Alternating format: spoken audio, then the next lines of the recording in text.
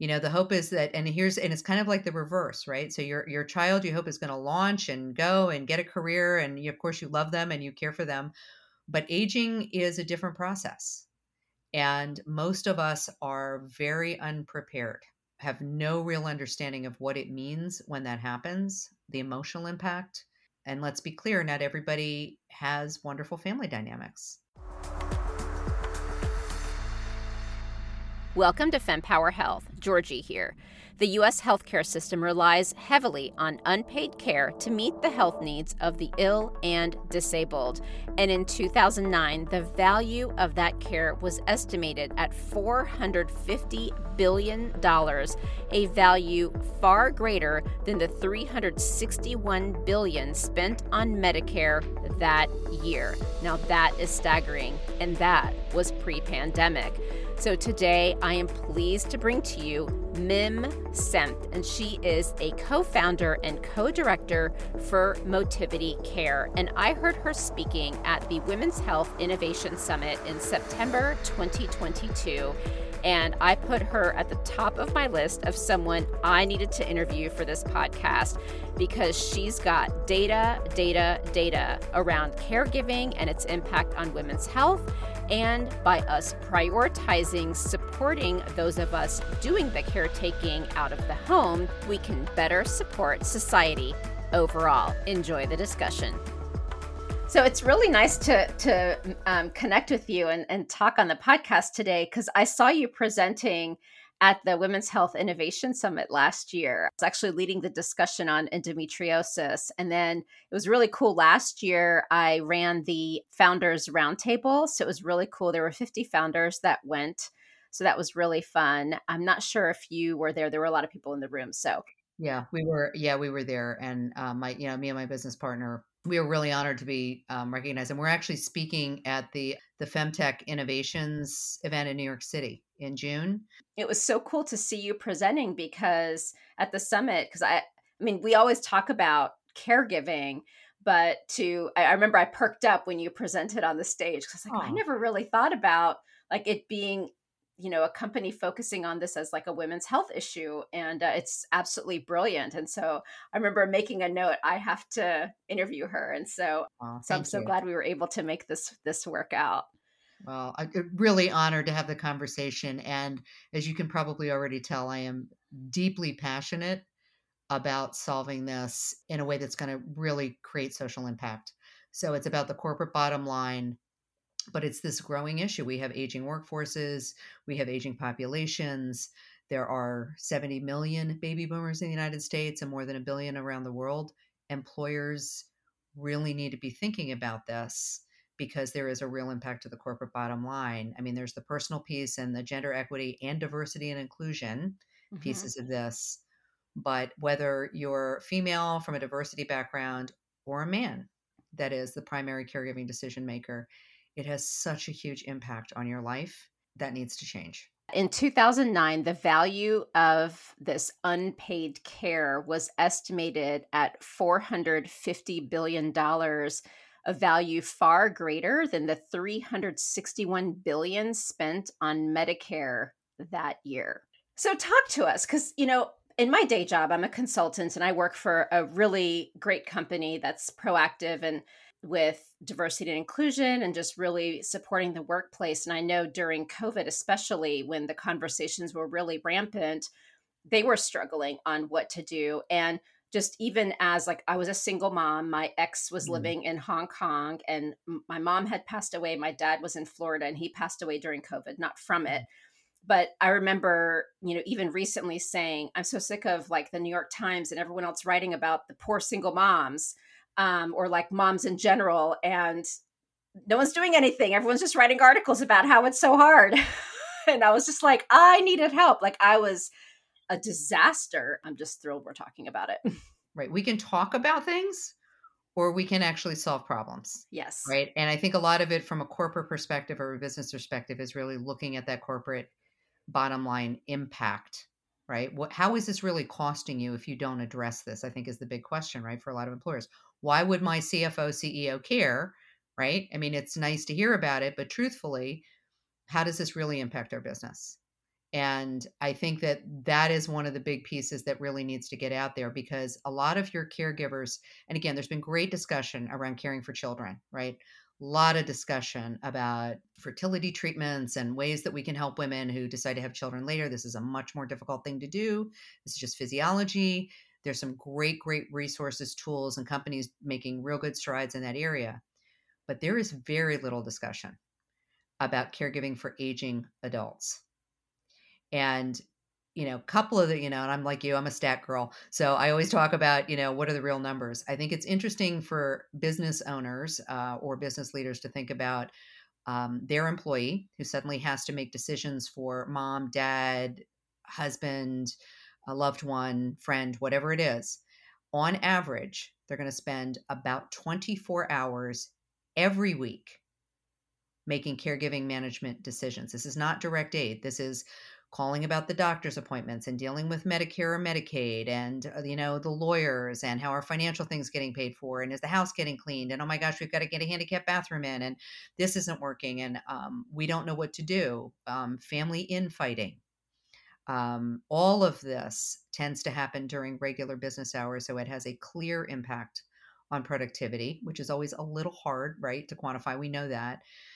But one of the other things that we can really look at is just how all of this got underscored during COVID.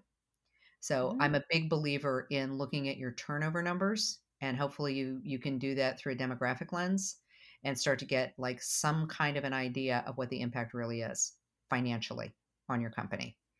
And how much is it really going to cost you to replace that person if they burn out, if they feel like they really are having to make the choice between their family and their job? You lose their talent. Not only are you losing the productivity and getting less and less of them as they're burning out, they may walk out the door because they have no other choice. And, again, what I find interesting is that many of these folks they're caregiving for both, right? Kids, teenagers, kids that are in college. If you're a parent, right? It doesn't suddenly stop. But then layering on top of that, care for an aging adult. The hope is that, and it's kind of like the reverse, right? So your child, you hope is going to launch and go and get a career, and of course you love them and you care for them, but aging is a different process. And most of us are very unprepared, have no real understanding of what it means when that happens, the emotional impact. And let's be clear, not everybody has wonderful family dynamics. Right. So we look at this through a mental health lens too. And you just look, I'd encourage anybody, you can go out and look at the AARP caregiving Facebook page. I don't think anybody wants to be in this position. You don't want your employees in this position. And we never want women from all backgrounds, to walk away from a career that they have invested in because they feel like they don't have a choice. Of course, I've been following women's health specifically, and I know that we have acknowledged that men can also be caregivers. But since this is a women's health podcast, we'll focus on the impact on women specifically, not at all minimizing the impact on men. What's been interesting in women's health is there's this flood of change in acknowledging so many different impacts on women. And so I'm wondering, as an employer who's trying to figure all this out, and I think as women and even clinicians are listening to this, I think it's just important perspective to have in how these decisions are made, because fertility was probably the first big thing that really went to employers of you've got to do something. Menopause is now a big one. Another one is leave for challenges you may have during your menstrual cycle. And now we're layering caregiving. And so I am not at all minimizing the need to do something about all of these, but it's all so many things all at once. And I'm just so curious your perspective about that. I think you may also know that I'm a co-founder of Global Women for Wellbeing, not just Motivity Care. So Yes. being Global Women for Wellbeing is a nonprofit focused on empowering more healthy female leadership at all levels, from all backgrounds, so we have the resilience to be positive disruptors. So that's the big, giant, hairy goal.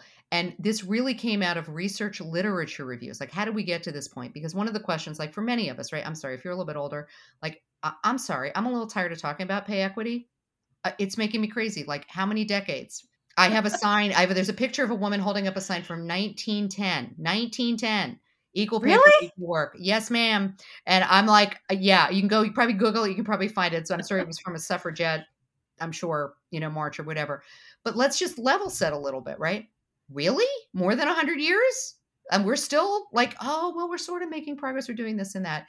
So one of the things that a group of us before we even started that kind of sat down and looked at each other and said, you know what, we've been talking about pay equity and leadership equity and like some of these pieces for how long now? What are we missing?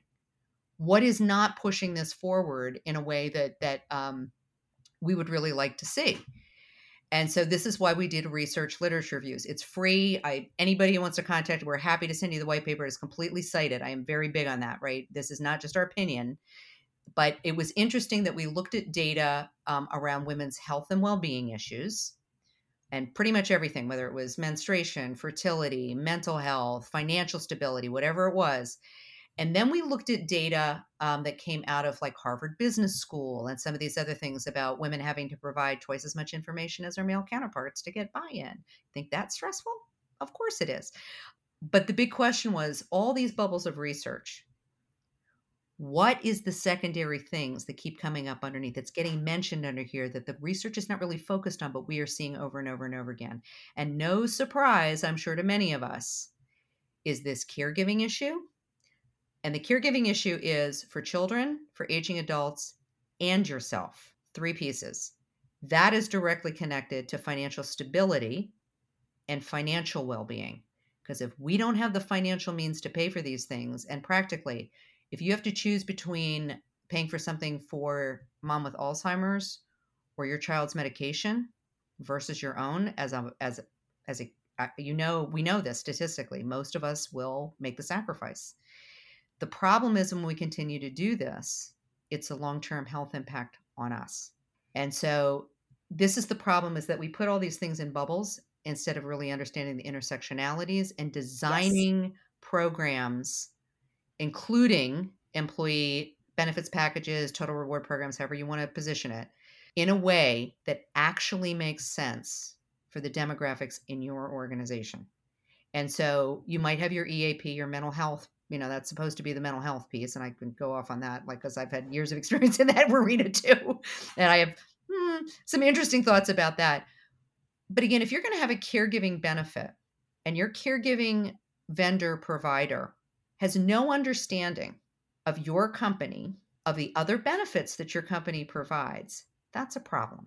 Because coming from the benefits design world now into the other side, it's one of the very big messages that we give back. Any kind of benefit, that provider should have the ability to HIPAA compliant, I'm going to be real clear about that, but to warm transfer them back to an EAP, a financial education piece. If you have a dependent care benefit, because yes, you can use it for children, but the truth is if you have an aging adult living in your home, is tax dependent on you, you can use it. And most people don't know this, right? So you've got the benefit. There's not a lot of education. So at the very least, wouldn't you like to be able to put back pre-tax dollars to care for your aging loved one in your home? Gee, Yep. what a great benefit, right? But here's the thing too that I find very interesting. There are a lot of solutions like, well, do stress management and do these pieces. What we're not focused enough on is understanding how to really shift the things that are actually causing the stress. We often talk about this at a level where we think everybody has a lot of money and stability, but the truth is a lot of the people, and particularly the women and women from all backgrounds that we want to truly support, are not in that world. And so that's why these benefits and educating them about them in a much more targeted way does two things. One, it helps support them. It has a big message to them from the company, right? How long am I going to stay with a company when they have benefits that really help me? Things that like my day-to-day life, you understand me, you're actually helping me. Of course, I'm going to be more connected to you. What kind of reputation do you have as a company externally if you can actively show how these things are impacting your workforce? And this was, and it's funny because you touched on the health and well-being side. And again, I have years of experience between the benefits design and the employee health and well-being stuff. A lot of the stuff that companies still do to this day does not change behavior. I'm going to repeat that, does not change behavior. So it's great that you put in a platform. It's great that you do lunch and learns. It's great that you do biometric screenings. I'm a disruptor, and I have gotten up on stage and said, okay, when a company spends all this money on this stuff, where is the data to show that the majority, or at least half, of the people that participate in these things are healthier a year to 2 years out? Because that's real data. I don't care about your participation numbers because that doesn't say anything about how they've changed their health. All it says is they showed up. Or they've showed up and they've gotten their discount on their medical benefits, which I totally get because everybody wants to save that money, but they will do that. Once they're done, they stop. They don't care. We have to shift the mindset, I believe, in leadership around this bigger discussion. What are the benefits of having a healthier, more engaged workforce? What do you get, C-suite, board of directors, right? How does this actually help your company stay more competitive? How does it reduce overall employee costs, real impact on your bottom line? And that's just something that, again, there's been a lot of lip service around this, including DE&I stuff, because I've certainly been on calls about this too. Oh, we want to change it. We want to do this. I'm like, great. So how are you measuring that? Where's the numbers?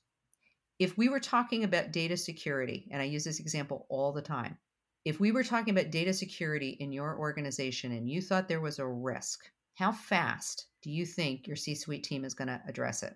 How quickly are you going to put together a team and put a budget together? So again, actions always speak louder than words. I know that's cliche, but I think it's very true. If you care about gender equity, if you care about diversity and inclusion, how are you actually measuring all the different pieces that you're doing in your organization? How are you connecting those pieces and how are you measuring success? Because all of it comes down to the healthier your employees are, and I mean healthy mind, healthy body, healthy connection to purpose, and financial stability, those four pieces. The more your programs, your communications, your benefits are all geared towards that, and your employees understand the value, as well as your C-suite, the more successful you're going to be. There are not many companies. I'm going to tell you flat out. At least, I mean, people can call me. Call me up, tell me about your company. I'm happy to listen. But I'm going to tell you flat out. I've done a lot of work in this space. It's usually people that have the best of intentions, but never actually put in a real project plan, strategic plan, KPIs, key performance indicators, and get that end result. How should we as women view this, and what is the role that we can play both for ourselves, because it's going to take time for a lot of employers to catch on, and this is not just about employers. It's there's so many complicated No, aspects to this.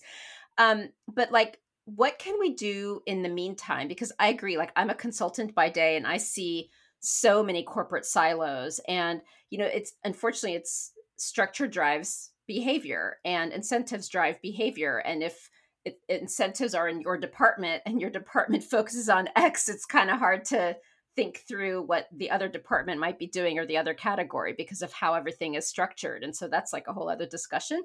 How can women, I guess, think about this for now, and how can they advocate? Because, like, I'm just thinking, I might be an overwhelmed woman who's trying to figure all this out. I don't have time to figure it out. I just need to survive. Like, how can we put the pieces together?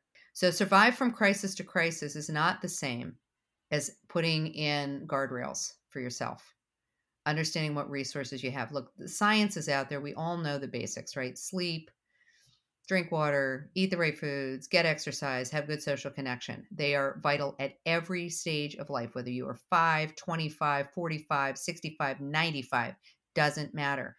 So I think one of the simple things to do is have a checklist for yourself. And I mean, do it every 6 months or every quarter for yourself. I mean, I'm very practical. Put it on and say, huh, am I totally disconnected from my social network? Do I really feel like I have social support? Am I really getting the amount of sleep that I need? Am I, whatever it is? And I understand, look, if you've got newborns or somebody with Alzheimer's, sometimes the sleep, you can't do all of them all the time sometimes, and that's okay. What's important is to decide which ones are your non-negotiables And here's the thing that I think a lot of us, and again, at GW4W, Motivity Care, we talk about this all the time. It's the inner voice that we as women have grown up with. Who are women supposed to be?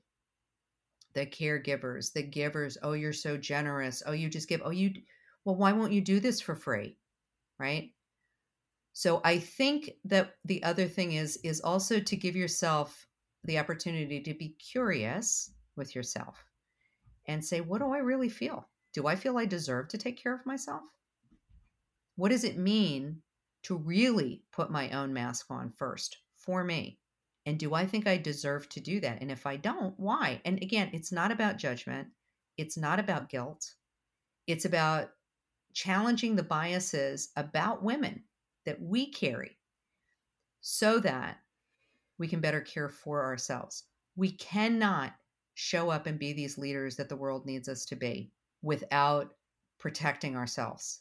That's just a reality. And look, as somebody who was very, and this is the truth, I was very ill when I was like 29, 30, unusual hormonal disorder. I had nobody in my world that like even remotely understood what I was going through. So I personally know what it's like to be that person in the hospital bed at 2 o'clock in the morning and like not know if you're going to survive, not know what's going to happen next. It's really scary.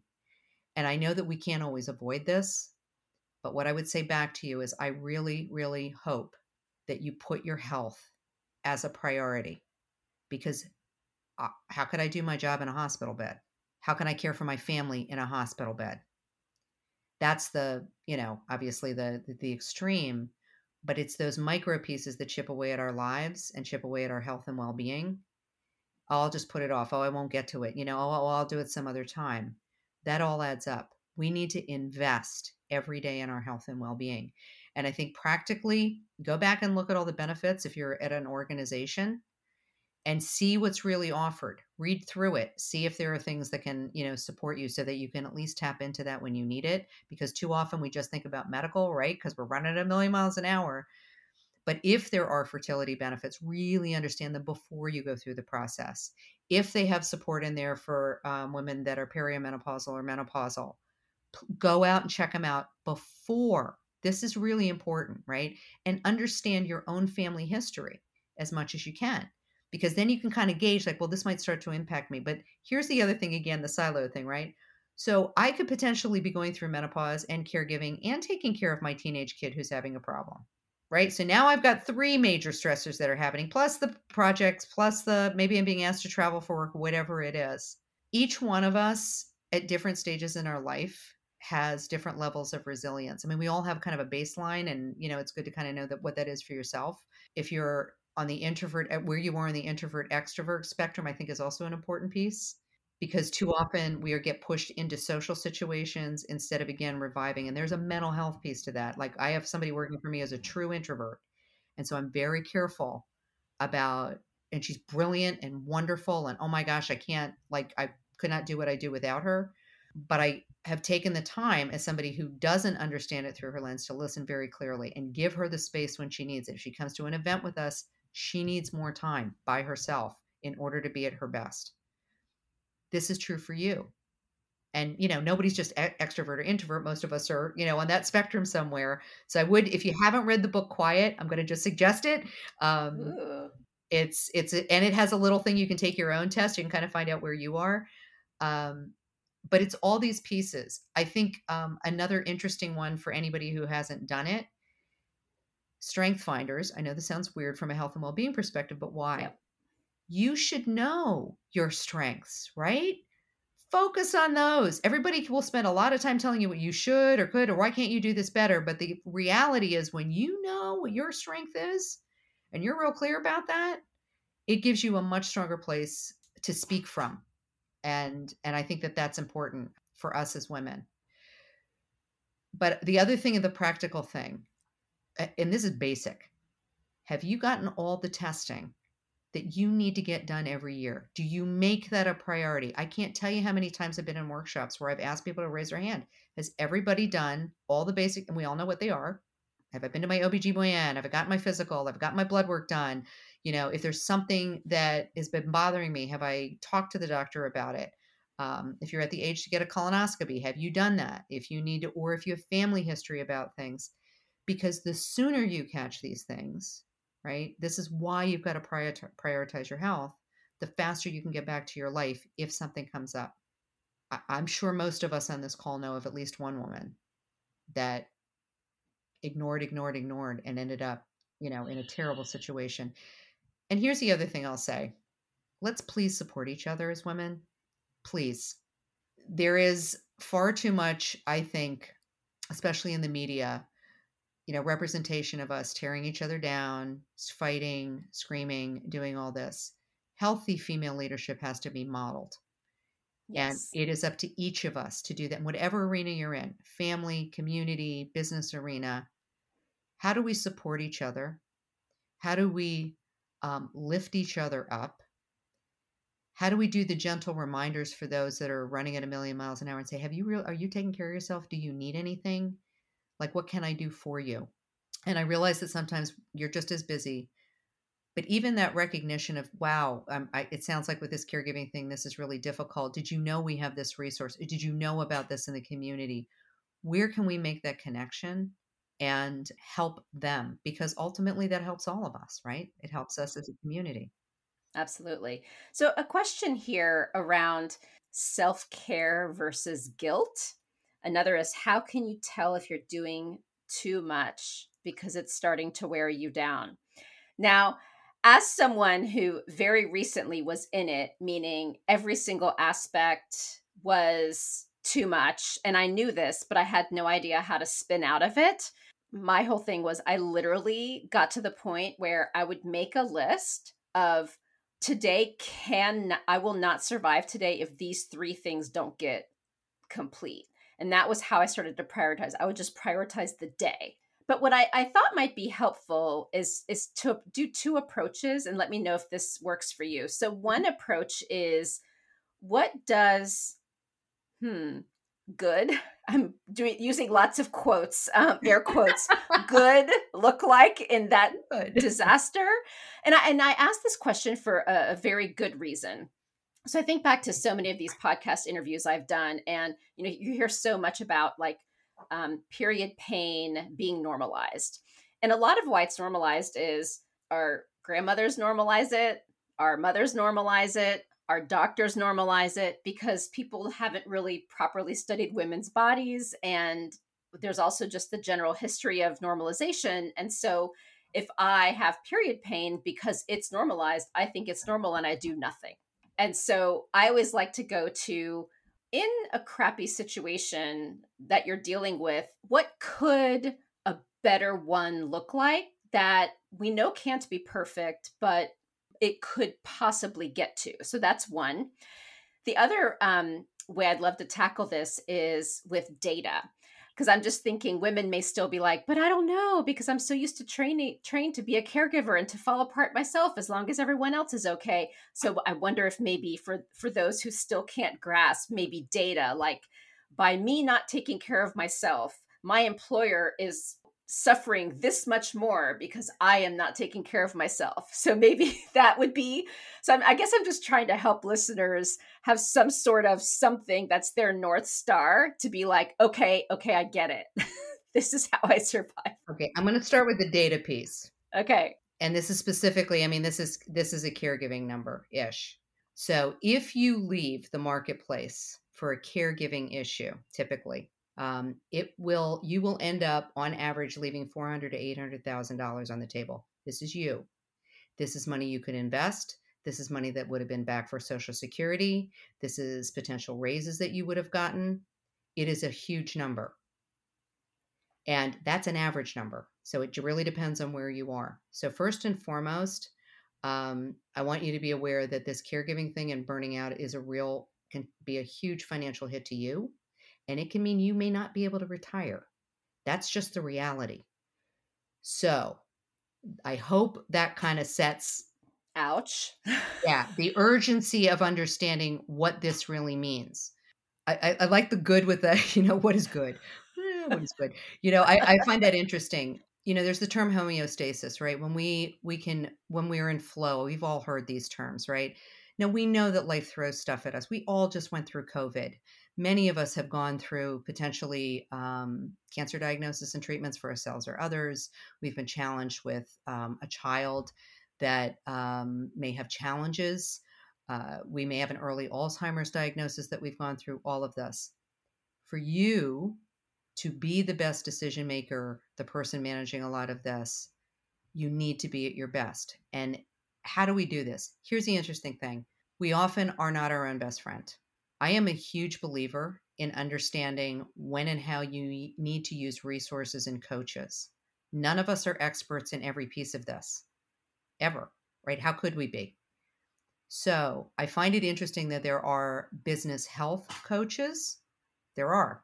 They're not just for building your business, not just for building your leadership thing, but actual coaches that can really help you prioritize your own health and well-being, because there are so many things. There can be cultural bias, there can be religious bias, there can just be general gender bias, whatever that is, that we carry with us because, and again, it's through no fault of your own. It's you've been socialized this way, right? And so to get to some of those things, think of yourself as an elite athlete, right? An elite athlete, or your Venus Williams, your, whoever you want to use as your role model, right? She always had coaches around her entire career, even at the top of her game. So why is it that we don't do that for ourselves? And it doesn't necessarily have to be a paid coach, although there are some very, very good ones. And again, I would highly recommend doing the research around this. But there are resources, there are credible support groups and things that can help you along the way with different pieces of this puzzle. And please, please, please, it is, and I Google too. I'm going to be right. I'm going to find out something I want to learn. I'm going to go read that book. I'm going to do this. Look for credible science to back the stuff up and really question the good. You have a unique voice. I so strongly believe this. This is GW4W's message. This is Motivity Care's message. You, as an individual voice, as an individual, have something that is important, whether it's your family, community, business. And I don't care if you are 80, 60, I look at all these different ages, but in order to be able to use that voice, to use the power that you really have in you to make positive change happen in the world at every level, and it can be the kindness that you do for a neighbor or leading a whole team. We cannot do that when we are not at our healthiest. And this is why it's so vital for us to protect it. And so when these things come up for you around, I'll just push it off, or I'm feeling really anxious. I also think we have to have some humor around this too, to be honest, right? We get super serious about all of this. And it's like, okay, most of us are not brain surgeons. Like whatever we do, nobody's going to die if we don't get it done like this minute. And it's okay to not be a superwoman. We're human. We're human beings. And when you are fighting against I just feel overwhelmed, but I've got to get it done. When you start hearing that in your head, that's the time when you got to take, I always call it about the power of the pause. Be your own best friend. Would you really say what you're saying in your head to yourself, to somebody that you truly love? We need positive disruptors. We need women from all backgrounds to be leaders at all levels. And so this commitment to our own health and well-being, a commitment to each other, is what can really create a better world for us as individuals and our businesses, but also the larger world. Yeah, no, it's true. And I'm just thinking back to this book I read. It's called Playing Big by Tara Moore. And, in there, she also brought up the example of like, we're not playing big. We're not asking for what we need. And sometimes Right. we don't know, and that's okay. But if we know, we need to be clear rather than hoping someone can guess, right? So I'm going to take this because this has come out of multiple workshops that we've done. Okay. One of the questions I've asked a lot of the women in the room, and then again, all backgrounds, was not specific to anyone, race, religion, age, whatever, because there was a lot of complaining. Well, our partners at home don't do this, or husbands, or however you want to, whoever it is, or they don't do this, or no. And I said, okay, how often do you ask them to do it? And then my second question is, and how often do we just let them do it in the way that they need to do it? How much do we own about saying, but it needs to be done this way versus saying, Can't we let go of that a little bit so that we have more space for ourselves? Look, maybe the diaper's not exactly the way you would do it, or maybe the dishes are not 100% the way you would do it, but they're done and you didn't have to do it. And so I think it's the other superwoman perfectionist kind of thing that sometimes we can get caught in, that, well, they just don't do it right, so I have to do everything. And it's a question I would, ask yourself. And again, I know, well, we shouldn't have to, and then I was saying, do you thank him for doing it? We shouldn't have to do that. I understand where you're coming from, but here, I'm a strategist. If they do it and they get it done and you say thank you, and then they do it again for you, isn't that good? Isn't that a good thing? That's true. No, that's a really good strategy. But I do think there are these just genuine hard situations with family members because like I've had to set boundaries. Like there's been a lot of addiction in my family and I've had to set really really hard boundaries and Yeah, I mean the conversations are basically I love you, I can help you, but I'm not. And these people have had to literally fall to the ground dealing with right. horrific crashing to be able to recover. But that's I guess kind of easy, but like if it's a patient, it's someone who has Alzheimer's where it's like, I mean, I think that's like a little bit different. So, It's completely different. I mean, right. and again, Well, and you're look, I right. wanna be Completely clear, different.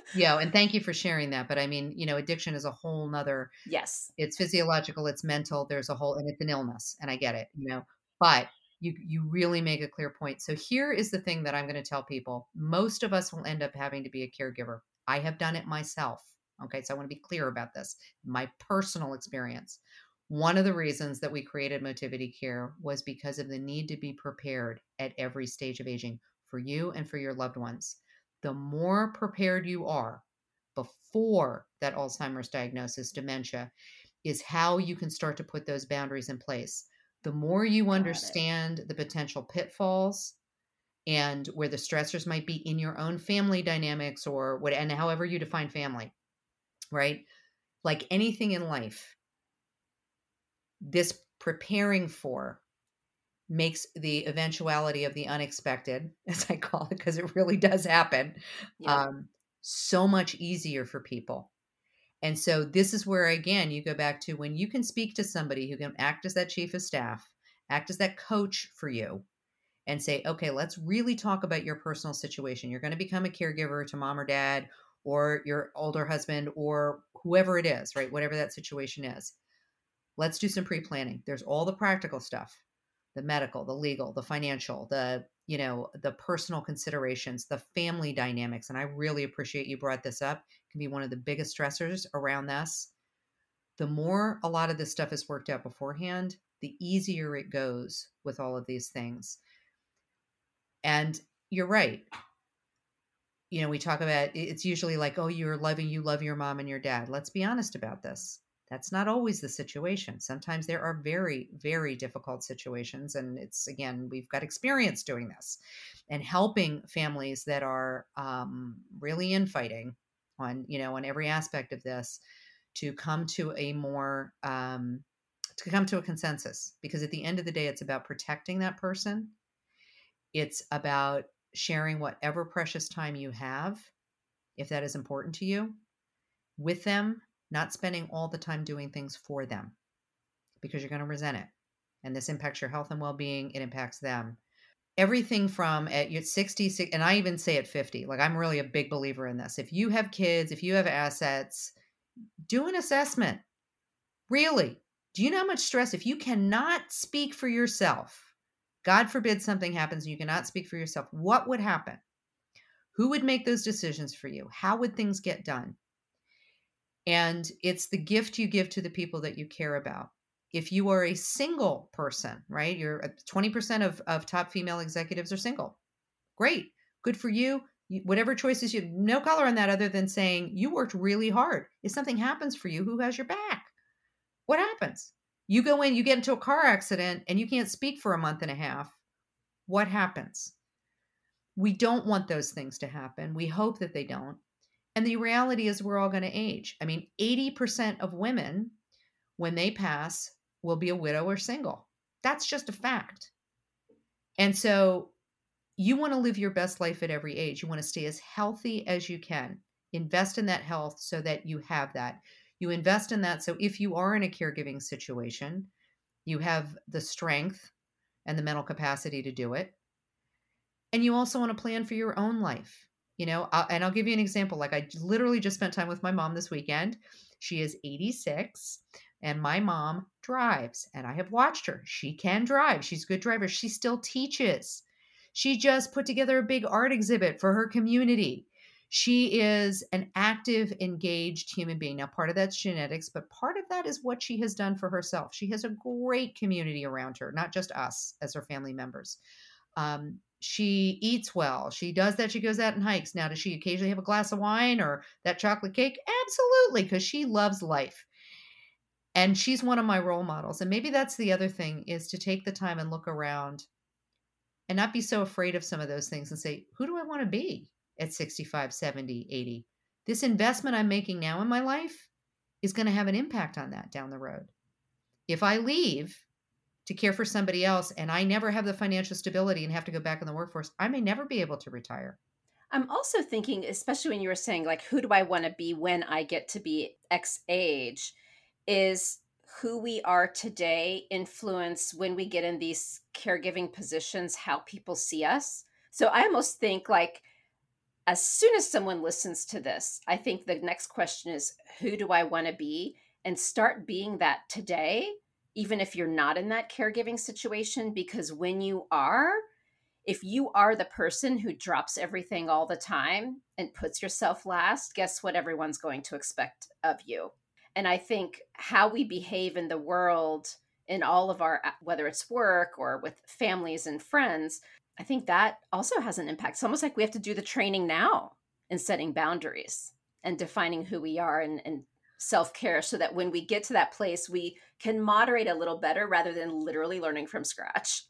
100%. Yeah. Start today with one thing. One thing. Make it simple, make it easy, make it something that you can repeat on a regular basis. And whether that's saying, you know what, I'm not going to go onto social media first thing in the morning, or that 5 minutes or 10 minutes that I take with a coffee, a cup of tea, whatever it is in the morning, in a quiet space that feeds my soul in whatever that way that means to you. That may be your thing. It can be anything, right? It's your thing that supports you. Start with one thing, make it repeatable, find an accountability partner, because changing behavior is not easy. And so if you have, another loved one that says, look, just check in with me and make sure I just want you to be my gatekeeper for myself, right? Like, do you love yourself? Why were you not doing this? Why didn't you love yourself enough to do this, right? Because that's the kind of message I think we still need to be saying to each other. Love yourself enough to care for yourself. Love yourself enough to figure out your non-negotiables. Love yourself enough to be able to say no, and start saying no today to the things that do not help you, including people. And you brought this up. If you've got people in your life that are the energy suckers, the emotional suckers, to the point, not in dementia. I mean, we're not talking about that, but ones that Yes. truly are not there to support you and you know it, you have every right to move them away from you. You have to protect that energy.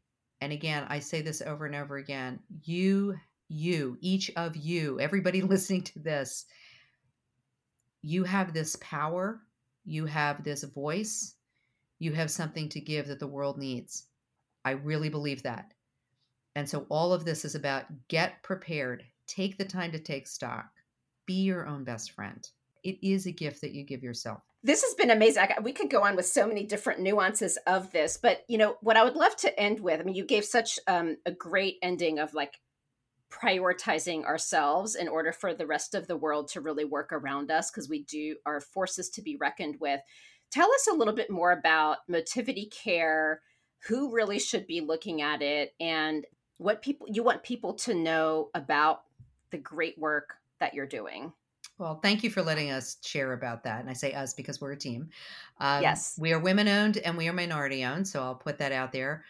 Both my business partner and I come from extensive corporate, as you can probably tell, corporate backgrounds. We've done this. We've worked internationally. We've done all of this, but we have also been the primary caregiving decision maker for multiple family members. And our goal is to help take the complexity out of caregiving management at every stage of aging. So practically, we make sure that you have every piece of documentation, information at your fingertips, app desktop. Why is this so important? Because when you're caring for somebody, those little pieces of the puzzle that you may need, you're out to dinner, you're traveling, you're at a business meeting, how long does it take you to get them? It is literally there, and we're your 24/7, 365 backup. And we help you think through this so it is personalized to you. I get back then. We are also the concierge manager. You can call us at any given time. The unexpected happens. We don't know what to do. Should we keep mom at home? Should we shouldn't? She's in the hospital. We need to think about through all the options. Where are we going to be financially? Do we need a financial care plan? Do we need, what does Medicaid cover? Like, what do we do about all of this? I'm not sure that mom's documents are in place. What is this POA? Do we need a separate one so you can start to get the picture. Right? Yeah, no, Super absolutely. complicated.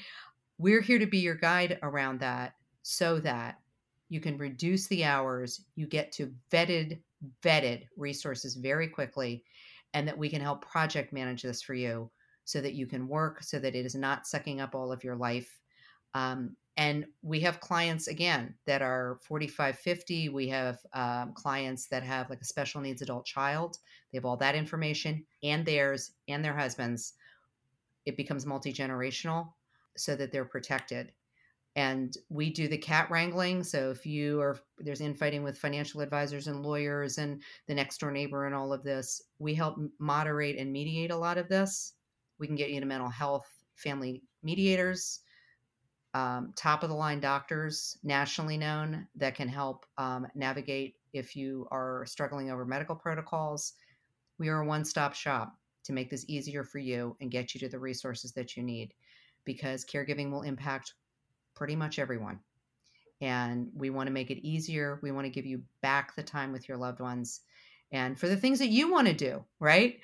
And do it in a secure way. And it's our mission. It really, really That's is. awesome.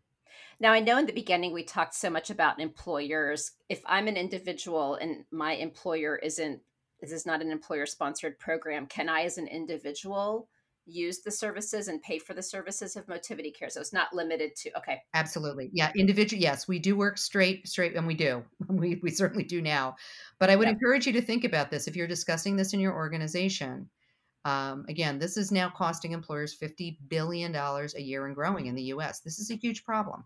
So Yep. there's a financial discussion around this, but it's also about truly caring for women in the workplace. Bring it back to your teams. We need to do better around this. There are ways to support working caregivers. Take a look at this. Okay. Do you have a tip sheet for people who want to go to their employer and say, this is why you should do this? Of Do you have course. that? We have another paper that also outlines all the security on it. So I want to be clear about this. We meet EU, Canadian, US, and California data security standards. So because we get a lot of companies will say, oh, they don't have the security. Yeah, no, we have it for a reason. We come in with a way that can integrate, but our little secret is that we want to keep more women feeling better about their careers and being able to care for their families. That's awesome. Well, thank you so much for your time. I can't wait to share this episode and keep Thank doing you. what you're doing. This is awesome. Thank you, thank you, thank you. And honestly, for you or anybody else, we have a free assessment form. This is a practical thing. Just take it, because it's going to help you understand what you have in place and what you don't know. We really did this as a social impact piece. So Awesome. you want it, anybody in your team wants it, anybody in the podcast wants it, you just let us know and we'll get you the assessment link. Awesome. And that wraps up another empowering session here at the FemPower Health Podcast. Now, before you dash off, I've got a quick, exciting invitation for you. Please join our vibrant community by subscribing to our weekly newsletter, because it's really your frontline update on groundbreaking women's health research, the latest health-enhancing products, fun quizzes to boost your health IQ, and unique discoveries that you won't want to miss. All of this delivered straight to your inbox, cutting through the noise of social media algorithms. Love today's insights? Show your support by rating and reviewing our podcast. Your feedback is more than just a pat on our backs here at FemPower Health. It lights the way for others seeking guidance and community in their health journey, amplifying the voices that need to be heard. And for a deeper dive into today's topics, check out the show notes and explore our website at fempower-health.com. Our site is a treasure trove of knowledge, neatly categorized by topics of interest and life stages, ensuring you find exactly what you need to empower your health journey. And your voice matters to us deeply. Whether you have a question, a story to share, or feedback on our episodes, reach out directly at info@fempower-health.com. Drop us a message on social media or hit reply on any newsletter. Your insights inspire our conversations. And a quick note, the knowledge we share is here to embolden you in discussions with your healthcare provider. It's not medical advice. Always consult with your doctor for health decisions, and remember, the diverse perspectives of our guests reflect their individual journeys, and it's not an endorsement by FemPower Health. Here's to empowering your health journey one episode at a time, and I'll see you on the next FemPower Health podcast episode.